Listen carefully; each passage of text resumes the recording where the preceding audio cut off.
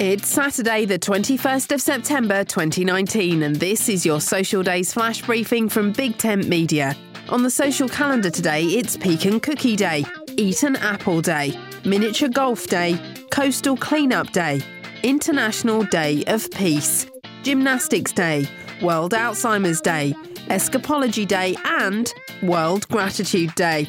So today is a day to give thanks and think about all those things we appreciate in our lives. If you haven't made a gratitude list for a while, or perhaps you've never made one, then today is the day to put pen to paper and list the things you're grateful for in your life. Taking stock of what we're grateful for can have a massive positive impact on our mental health and well-being, and it's so simple to do.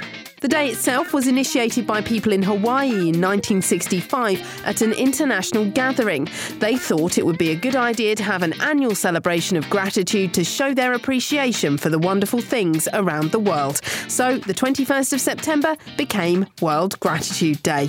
My name's Suze Cooper. Make sure you push Social Days to the top of your Flash Briefings playlist. Go to Settings in the Alexa app.